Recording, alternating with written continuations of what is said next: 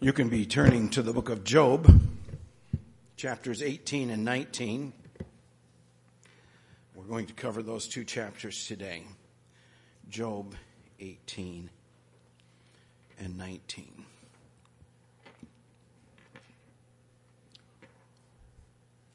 We're going to talk about Job's epitaph. Now, he doesn't die in these chapters, but it made me think about, or ask the question, what do you want to be known for? It can be an interesting thing to walk through a cemetery and look at epitaphs. Mainly they're on old stones. But it's a very interesting thing to walk through a cemetery, see when people died, see when they lived, and see what they say about themselves or what other people say. You know what an epitaph is. Maybe you don't. These are sayings that are on cemeteries often. Joe DiMaggio's epitaph says, grace, dignity, and elegance personified. Now, for some of you kids, he was a baseball player a long time ago. Not real long ago, but a long time ago. And I don't think he said this about himself. It was what people said about him. So they put it on his tombstone. They wanted people to know that Joe DiMaggio was a person of grace, dignity, and elegance personified. Another old person, Dean Martin, a crooner. Somebody used to sing. People loved the way he sang. He says, everybody loves somebody sometimes. That, of course, came from one of his famous songs. And so he was known for that. And they put it on his tombstone. Somebody a little bit older, but maybe you know even more. Alexander the Great. He has an epitaph that says, a tomb now suffices him for whom the world was not big enough. If you know anything about Alexander the Great, it was his desire to conquer the world. And when he had conquered the known world, he died. Kind of a broken heart. Because there was nothing more to conquer. In the midst of suffering, one might say that Job already knew what his epitaph should be. Job desires that his epitaph would be his creed. Turn with me to Job chapter 19. I know we're starting at the second of those chapters, and I'm going to read almost at the end of the second of those chapters. So turn to Job 19. We're going to read verses 23 to 27. These are the words of Job, as it's part of the answer he gives to Bildad, and we'll explain all that in just a minute. These are his words. Oh, that my words were written. Oh, that they were inscribed in a book. Oh, that with an iron pen and lead they were engraved in the rock forever. For I know that my Redeemer lives, and at the last he will stand upon the earth. And after my skin has been thus destroyed, yet in my flesh I shall see God. For whom I shall see for myself, and my eyes shall behold, and not another. Of course, the last phrase actually goes with the next verse. My heart faints with me. These are the words that Job wanted to be known for. Not the words that said, oh, that I could write them in a book or I could etch them on a stone. It's not those words that he wants to be known for. The words that Job wanted to be known for was, I know that my Redeemer lives, and at the last day he will stand upon the earth.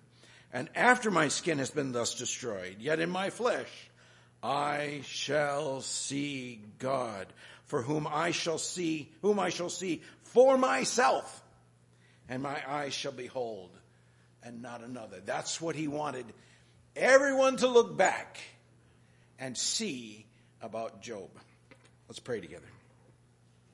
Father, I thank you for your word. I thank you for the ways it instructs us. I thank you, Father, for how this is put together in such a way as to get us to see why what his words were meant, why they meant so much. I pray that you give us wisdom as we look at your word.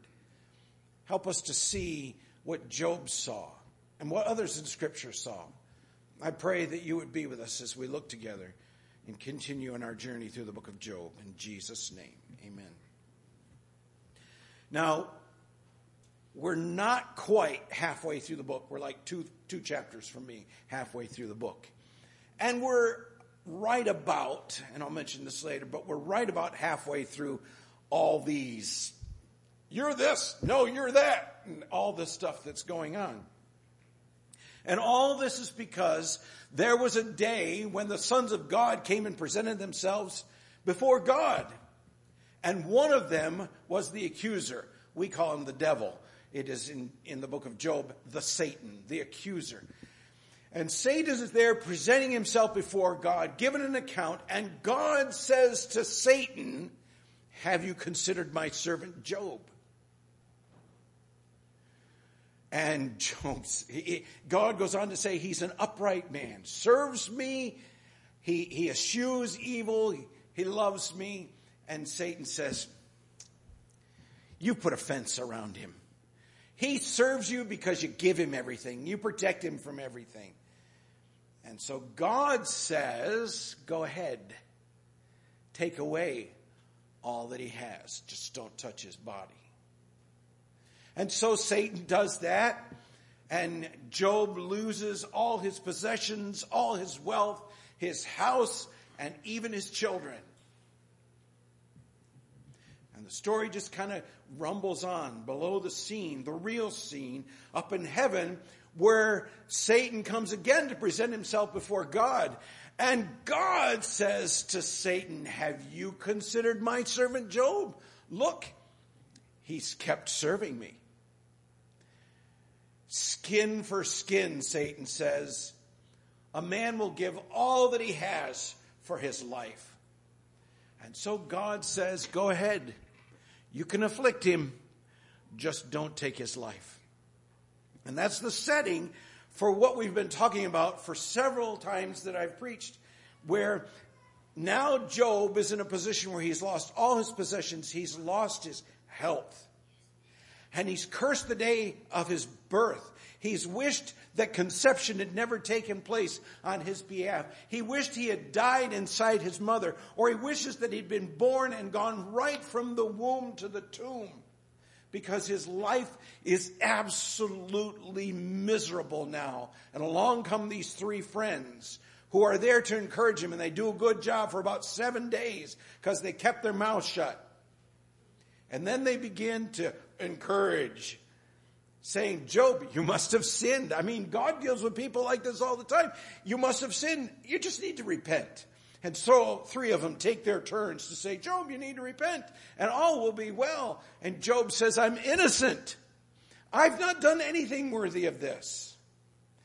He doesn't know what we know, that what he's saying is absolutely true. And I mean, he knows it because he knows what he can of his own heart. But he doesn't know what we know, where God says he's a perfect and upright man. It's someone God takes pleasure in. And so 3 people have paraded before him and berated him in a very kind way the first time. And Job answers all of them. And his answers are desperate. His answers, sometimes we read them and we go, Job, don't say such things. Don't talk that way. And he's constantly saying, I have not sinned to deserve this. I just want to talk with God. Let me go talk to God.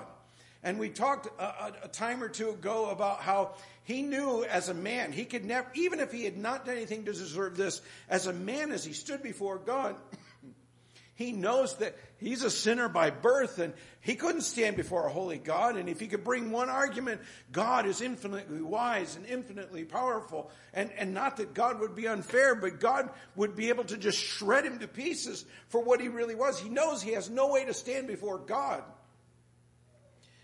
And so he wishes he could just be before God. And as we progress through it, we see where Job continues to grow. He says, oh, that there was someone who could lay his hand on God's shoulder and say, God, you need to take note of what's really going on here. And you need to stand up for this person. Someone who could take hold of God's shoulder and someone who could take hold of Job's shoulder and bring them together and say, we need to work this out because he hasn't done anything to deserve this. God, why are you doing this? He's wishing for that, but no, that can't happen. No one can stand before God. And as we looked at last time, he comes in his continual growth. He comes to the point where he's saying, it takes God to stand before God. And if you've remembered the scripture already, you're starting to realize that he has totally recognized what had to go on. Because in the last rebuttal that we looked at on Job's behalf, he says, yes, there is someone. God can stand before God for me, and God will stand before God for me. Job continues to grow through this whole process. It's an agonizing growth. I mean, his suffering is awful, and yet he continues. He continues to be that man who does not charge God falsely. And we've read this epitaph. But before we get back to that epitaph or that creed or that confession, now I've used the term epitaph because I've likened it to how he wanted to write it in stone. Most people call it Job's confession or Job's creed, and you'll see why that is. And that's probably a better way of describing the verses themselves, but how he wants them presented to people. I think the epitaph is a great thing. But before we talk about that creed, let's look at the circumstances. Now, I'm not going to again recount all that we've just recounted. But let's look at the circumstances that led him to stating his creed. And then we're going to talk about why he needed that creed. So back to chapter 18. And we're going to, again, kind of summarize because there are 2 full chapters here. And it's not that it wouldn't be good for us. It would be great for us to read it. Time is a constraint. Also, poetry is a constraint. I hate poetry because it's work. But I love poetry because it gives you a picture that you won't see if you just read narrative. But we don't have time to build it all out. So I'm just going to allude to it like I usually do. So in chapter 18... if you don't listen, there's no hope. It's kind of what's getting at here. Bildad has his second speech. Each of the 3 men took their turn. And in the first speech, Bildad was in the middle. And now in the second round of speeches, Eliphaz was first and Bildad is again in the middle. And he's getting frustrated. The gloves came off. He's going at Job and he's going to hit him. And he's tired of Job not listening. And so he rebukes Job for the way he's treating his comforters. Look, we came to help you. Why are you treating us like this? Why don't you listen? Is what he's getting at in the first 3 verses. Why don't you listen? Think about what we say. And we have granted that, we've granted all along that what they've said is not untrue. It just doesn't apply all the time. We spent some time last time talking about the wisdom of Proverbs and how they're not promises, they're statements of truth. But Bildad didn't see it that way. Think about what we say. Do you think we're stupid? Do you think we're cattle? I mean, we're not just here for our own sake. We're here to help you. And if you'd listen, things would get better. He goes on in chapter 4 to basically say, will everything change just because you throw a fit? Now he talks about rocks moving and all this, and that's what he's getting at. Job, you've gotten all this, you've expressed all this, it's not blunder. Anyway, bluster, that's the word I'm looking for. Bluster, you've expressed all this bluster. And you've made this big deal. I'm not guilty, I'm not guilty, I'm not guilty. Do you think the world's going to change because of you? He's saying the principles that God has laid down are principles that are true, and they are true, but they don't always apply. And we know that to be true because we know the book of Job. We've seen the beginning of it. Bildad sees Job's insistence that God has brought this upon him when he has done nothing to deserve it, he just sees that as Job throwing a fit. And so Bildad expresses that God won't change the proper order of life. The fact that sinful people suffer just because Job doesn't like it. He goes on in chapter 18. Bildad describes the outcome of the wicked. And so in several verses, Bildad is going on to say, well, this is what the wicked do. This is what goes on with the wicked. And so he goes on to describe that. He says his light is put out. Verses 5 and 6. God puts out the light of the wicked. God snuffs out his light. So he's going along and he's describing what's going on. And I don't usually spend much time on the accuser's argument. But I'm going to a little bit today because Bildad builds up this scenario and Job's response is the exact answer to it. Now, it hasn't always been that way in these speeches. But so Bildad's building this argument and it's good for us to see it. So he says his light is put out. The wicked man's light is put out. God puts it out. In verses 7 through 10, Bildad is saying all sinners walk into their own trap. They're in their situation by their own doing. They walk into their own undoing. So you just got to expect what you're doing. You brought it upon yourself. In verse 11, troubles terrify and chase him. And so Bildad is saying, you know all the things you're so afraid of? Well, that's just what happens to people who are wicked. They terrify and chase you. In verses 12 through 14, Bildad basically argues the wicked man is going to waste away until he's destroyed. God will use suffering to consume him. And in this section, Bildad uses reference to two mythological or false god creatures that were described as people who would consume the wicked. One of them is the servants of hell. I don't remember what the other one is. But he uses those things to describe how God will waste him away until he's absolutely consumed.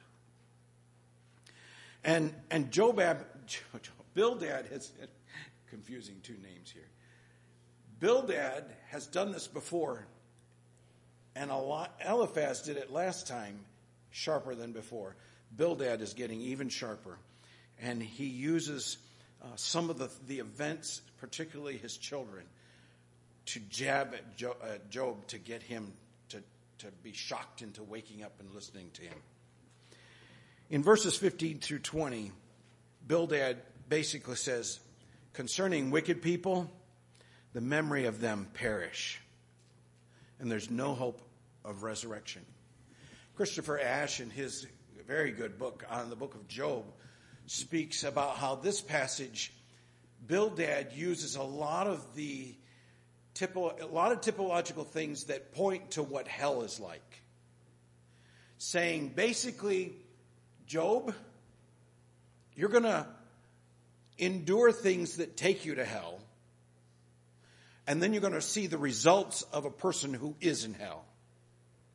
In these 5 verses from 15 to 20, Bildad says you'll be destroyed out of your tent.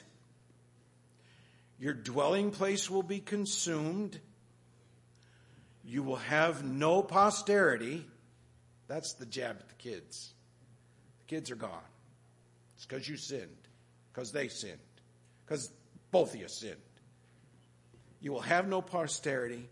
He goes on using the example of a tree being cut down and the roots. If you cut a tree down and leave the roots in a sufficiently moist place, a lot of times little sprigs will come off from that. And the tree will sort of grow again. He says, no, Job, you're like a tree that gets cut down and they yank the roots out and let it lay on the ground. No dirt on it at all. There's just not going to be anything left to you.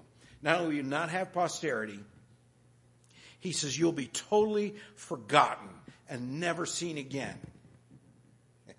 Didn't work. All the world speaks of Job. But he says that's what happens to sinners like you. And again, his thinking is, you are suffering so much. The principle of retributive justice is so true. Your great suffering equals your great sin. We can't see it, but it's got to be there, because retributive justice always says your great suffering points to your great sin. And therefore, since you have such great sin, you're going to be swallowed into hell. You won't have any posterity, and no one will ever remember you ever again. That's just the wicked sinner of the earth. He's trying to shock him into repentance. Well, maybe not shock him into repentance. Yeah, I'd probably shock him into repentance, but just make him feel bad for the wicked sinner he is.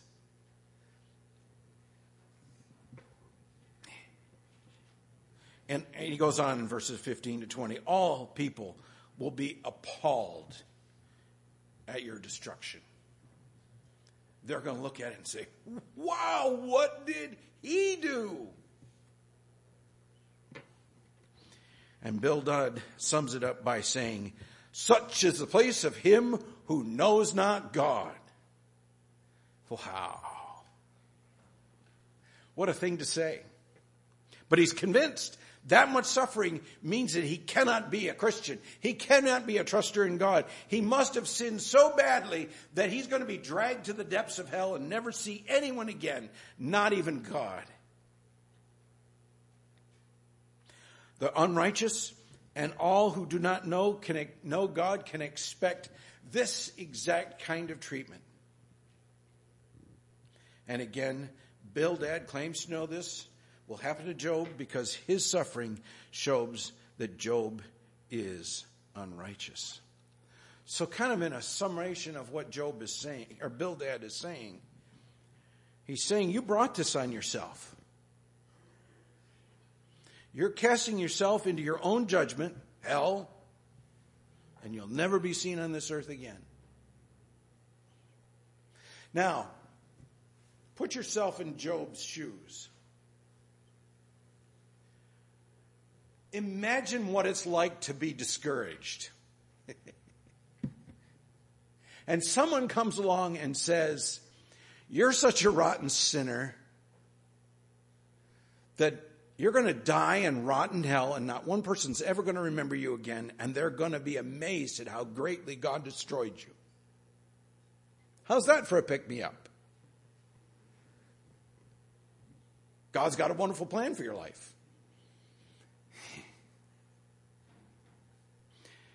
What's wrong with Bildad's speech? Just quickly, because some of these things we've touched on. There are some of the things that the Bible teaches that will happen to the wicked. Bildad hasn't totally misrepresented the principles of God's word. He's misrepresented God and God's work. God says, and we know this as Bible fact, God says that Job is not wicked, but upright and just. And thank God, it is not just at the beginning of the story we know that. At the end of the story we know that. Now Job has never heard those words. He's never heard those words. But we have. And so we can learn these principles as it goes on in the book of Job from what Job has suffered. And so all that Bildad has done has not encouraged Job, has not helped him. It's not helped him in the way that it should. We know that from the book of James, and we'll deal with this more later as we get close to the end of it, but we know from the book of James that we're to consider trials as a good thing. Not that we should go, yippee, but that we should be glad God is doing something. And I think as we are going through the book of Job, it's becoming more and more evident God is doing something amazing in Job. Now, the seed of it was there. But God is putting him through some of the worst suffering that most any human has ever known. And praise God, in the midst of that, his servant is coming out looking like gold. Not only is he looking like gold, he's establishing a creed. It's probably been established, but it's becoming solid as rock that will get him through the rest of what he's going through, but is really the foundation of where his heart stays, where his heart's been all along. And so, as we go on, what to rest on? That's chapter 19. So again, we'll summarize some of what Job says here. He starts out by rebuking his friends, not just Bildad, all three of them again, because they're all doing the same thing. They're all building off of each other and helping each other. Job says, how long will you torment me? Your words are breaking me into pieces. You've come at me 10 times with your reproach and casting it upon me. Now, was it literally 10 times? I don't know. It's the idea of you're continually multiplied coming to me. You're unceasing. You're wearing me down with your words. You're tormenting your words. And as he goes on in those first 6 verses, he goes on to say, can't you see how God has put me in the wrong? Now, on the face of it, that's a bold statement. It's not saying that God was wrong. It's not saying that God is doing wrong. It's saying God has put him in a situation that's wrong. Christians suffer. Is that a right situation? No, it's not a right situation. But it is a situation that God allows for their good. God has put me in the wrong. He says, can't you see God has put me in the wrong? He's treating me as if I had grievously sinned. I'm innocent before him. Is he admitting that he has sinned? No. He's saying I'm innocent. Is he saying that God is doing wrong? No. He's not saying God is doing wrong. He's saying I'm being treated as if I had done wrong. And it's so interesting. He says that God has fenced me into my troubles. Do you remember what Satan said? Satan accused God of putting a fence around Job to keep troubles out. Job says, it appears God has taken that fence down, gathered all the troubles to me, and then put the fence back up. Because it seems like my troubles, they don't just wander off. They don't just disappear. They're kept here. My kids are still gone. I still don't have any possessions. I still am mocked. And we're going to go on to some of these things. He's fenced my troubles in.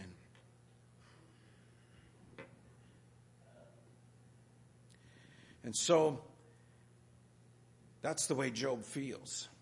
And he's asking, or he's first of all rebuking his friends, saying, can't you see the situation? And so I think in verses 7 through 20, Job then describes the troubles God has fenced him about with. Verses 7 through 12, God does not answer when I call and works against me. And through all the chapters we've seen, Job has certainly been a person. Now, before all this happened, he was a person who called on God all the time. And now that this has happened, he has not ceased to be a person who calls on God. His cry goes out to God continually. He expresses the deep desires of his heart. He wants peace. He wants things to be righted. More than anything, he wants to be vindicated because he's not suffering for his sin. But it seems that God won't at all answer his cry for help or his cry for justice.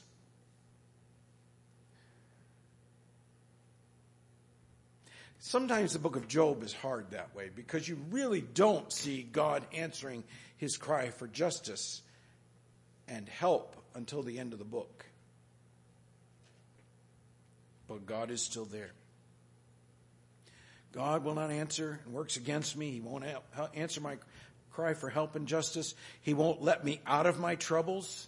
He stripped me of my glory. I mean, he was the one that everybody looked at and said, wow, if I could be anybody, I'd be the book of Job. I'd be Job. I mean, look what he owns. Look what he does. Look how important he is. But his glory's been stripped away. God has sent suffering from every direction. We can see that as we saw the things come at his possessions and his children. You know, it just came, this group comes from here, and that group comes from here, and this group comes from here. From every direction. And still, even with these friends, it comes from every direction. And it leaves him hopeless. He says, God seems to count me as his adversary. It's like God is looking at me and saying, I'm going to get him. I'm going to make him pay. And that's what Job feels like. He goes on to say, it seems like he's working against me as with a siege. And you know what a siege is, don't you? It's where they take a city and they encircle it and they won't let anyone come in or go out. No trash pickup, no public sewer, no public water, no food delivery, no burying of the dead. It's pretty awful.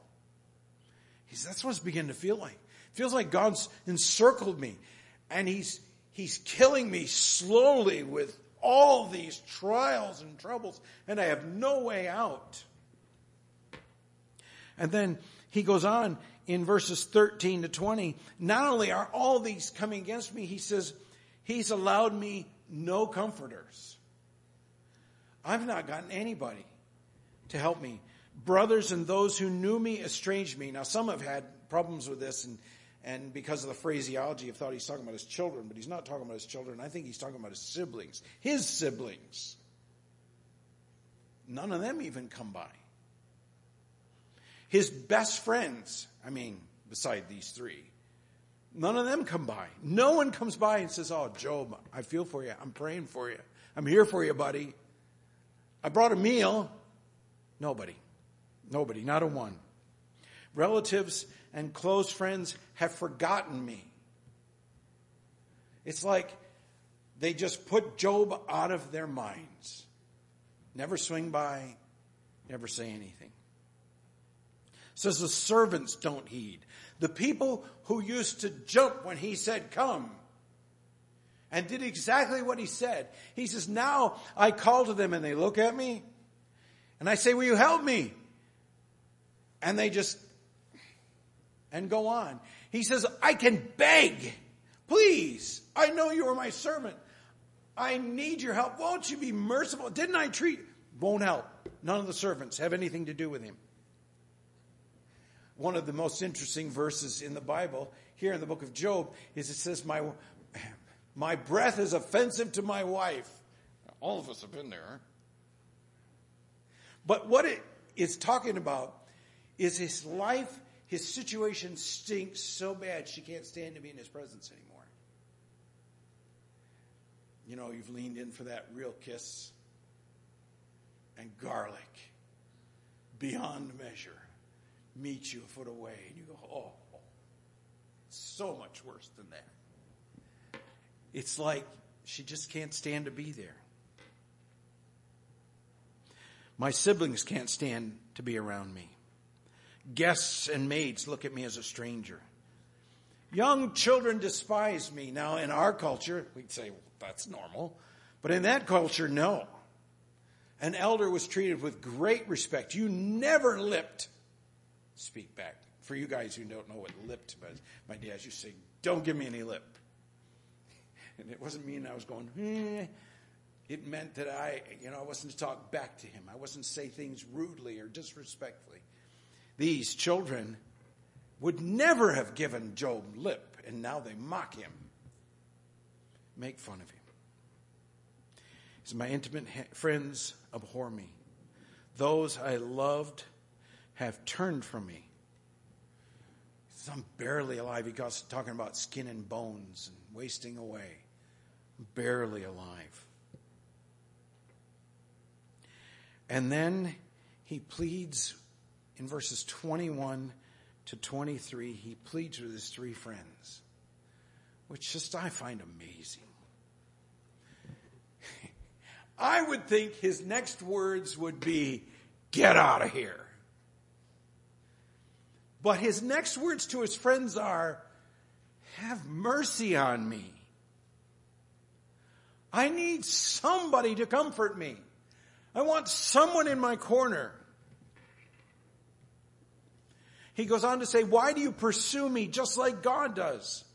Why can't you look at my situation and say, you know, he's been through so much. We're just going to stand with him. No, none of that happens. The next thing Job says you would not expect. I've already mentioned that you would think he would say, go away. The next thing he says you wouldn't expect. Bildad had said that Job's suffering was so bad that he must indeed be a wicked, unrepentant sinner whose doom is to die and be consumed in hell, never to be seen again. One might expect that Job would return at this point to some of his earlier statements where he desired to die or wished that he'd never born, but instead, Job answers Bildad's speech with a confession. Job 19:23 to 27 again. Oh, that my words were written. Oh, that they were inscribed in a book. Oh, that with an iron pen and lead they were engraved in the rock forever. For I know that my Redeemer lives, and at the last he will stand upon the earth. Now my thing is not working. Anyway, let me just read it. And after my skin has been thus destroyed, yet in my flesh I shall see God, whom I shall see for myself, and my eyes shall behold, and not another. What is it? It's a statement of faith. Job is saying, regardless of what you think of me, and Bildad has just told him what he thinks of him, you're such a rotten sinner, I think you ought to be in hell and never be seen again. Regardless of what Job or Bildad or anyone else says of him, regardless of how he struggles for answers, he says, I want everyone to know this about me. I want my bedrock belief to be etched in stone for all to know. Job says, I know that my Redeemer lives. From just after the fall, a promise was made of a Redeemer to come. That Redeemer, I'm speaking from the perspective of Job here. Just after the fall, promised Redeemer was to come. That Redeemer is my Redeemer. Job is trusting in his Redeemer. And he says, my Redeemer lives. Remember last time we talked about God would have to stand before God. God would have to lay his hand on God and on man and reconcile them. A God-man. And he's saying, I know that Redeemer lives. He has lived. He is living. He will always live. I know that my Redeemer will redeem me. I know that at the last he will stand on the earth. He's seeing so far in the future. And he's setting up an understanding because Bildad has said you're going to be destroyed and never seen from again, never remembered again. Your flesh is going to be gone. He says, my Redeemer lives and will stand on the earth. Nothing will keep him from living. He will be victorious. And after I have died and decayed in my flesh, I shall see God. He's saying, I will live again. No, not just in spirit form. This body will live again. No matter what happens to me now, or as it lies in the earth until he resurrects me, I know I will see my Redeemer in my body. My Redeemer will provide a way for me to see God with my own eyes. What a sweet and helpful exhortation or creed. In the midst of all his troubles, he doesn't understand. But in the midst of his troubles, he has to turn back to the true truth and state the true truth and say, no matter what anyone says about me, this is what I want people to know. When they walk through the grave where it says Job lived from whenever to whenever, I want them to see that it says, I know that my Redeemer lives, and at the last day he shall stand on the earth, and I'll stand with him. He's standing on that hope. Job ends this response with a warning. He's warning his friends. Now look, if that's true, you're in dangerous territory to be continuing to pursue me, to assume that I suffer for some sin I have created. And so he warns them to be careful. After Job had made this confession, his suffering didn't all of a sudden disappear. As I mentioned earlier, we're only halfway through the discussions that Job had with his friends. His situation didn't change. It wasn't that once he made this confession, half his body healed of sores. No, not at all. He probably continued in this condition for months. His situation doesn't change, but it looks like Job changed. He still wants to talk with God about his suffering, but his tone changes. As we go through the rest of the book, you're going to see that his tone changes. He still says some words that I go, I don't know if I'd say that. But there's obvious hope. No matter what he goes through, he says, I know my Redeemer lives and I'm going to stand with him someday. Because of his Redeemer's work, I'll be in his presence. Like Asaph in Psalm 73, his perspective changed when he was able to get the truth before his spiritual eye, before his eyes in a spiritual way. Asaph changed his tune. Job changed his tune. We know in the garden that Jesus dreaded the cross, but he endured the cross for the joy that was set before him. The writer of the book of Hebrews exhorts us to take the same path as Job, Asaph, and especially Christ. Hebrews 12, 1 and 2. Therefore, since we are surrounded by so great a cloud of witnesses, people who've seen the same thing as Job, let us also lay aside every weight and sin which clings so closely, and let us run with endurance the race that is set before us, looking to Jesus, the founder and perfecter of our faith, who for the joy that was set before him endured the cross, despising the shame, and is seated at the right hand of the throne of God. In whatever we endure, let's keep looking to Jesus, our Redeemer. He endured the cross to provide a way that we might stand before him in these very bodies and be able to see our Redeemer with our own eyes. He endures in victory for all eternity. So as we go through our struggles, that's where we're to put our eyes. Just like Job had to deal with Bildad, but deal with himself and say, this is what's true. That's what I'm looking at. Let's pray. Thank you, Father, for your word. Thank you for these pictures. I pray that you would use it in our hearts, that you would draw us to yourself. I pray your blessing on your word in Jesus' name. Amen.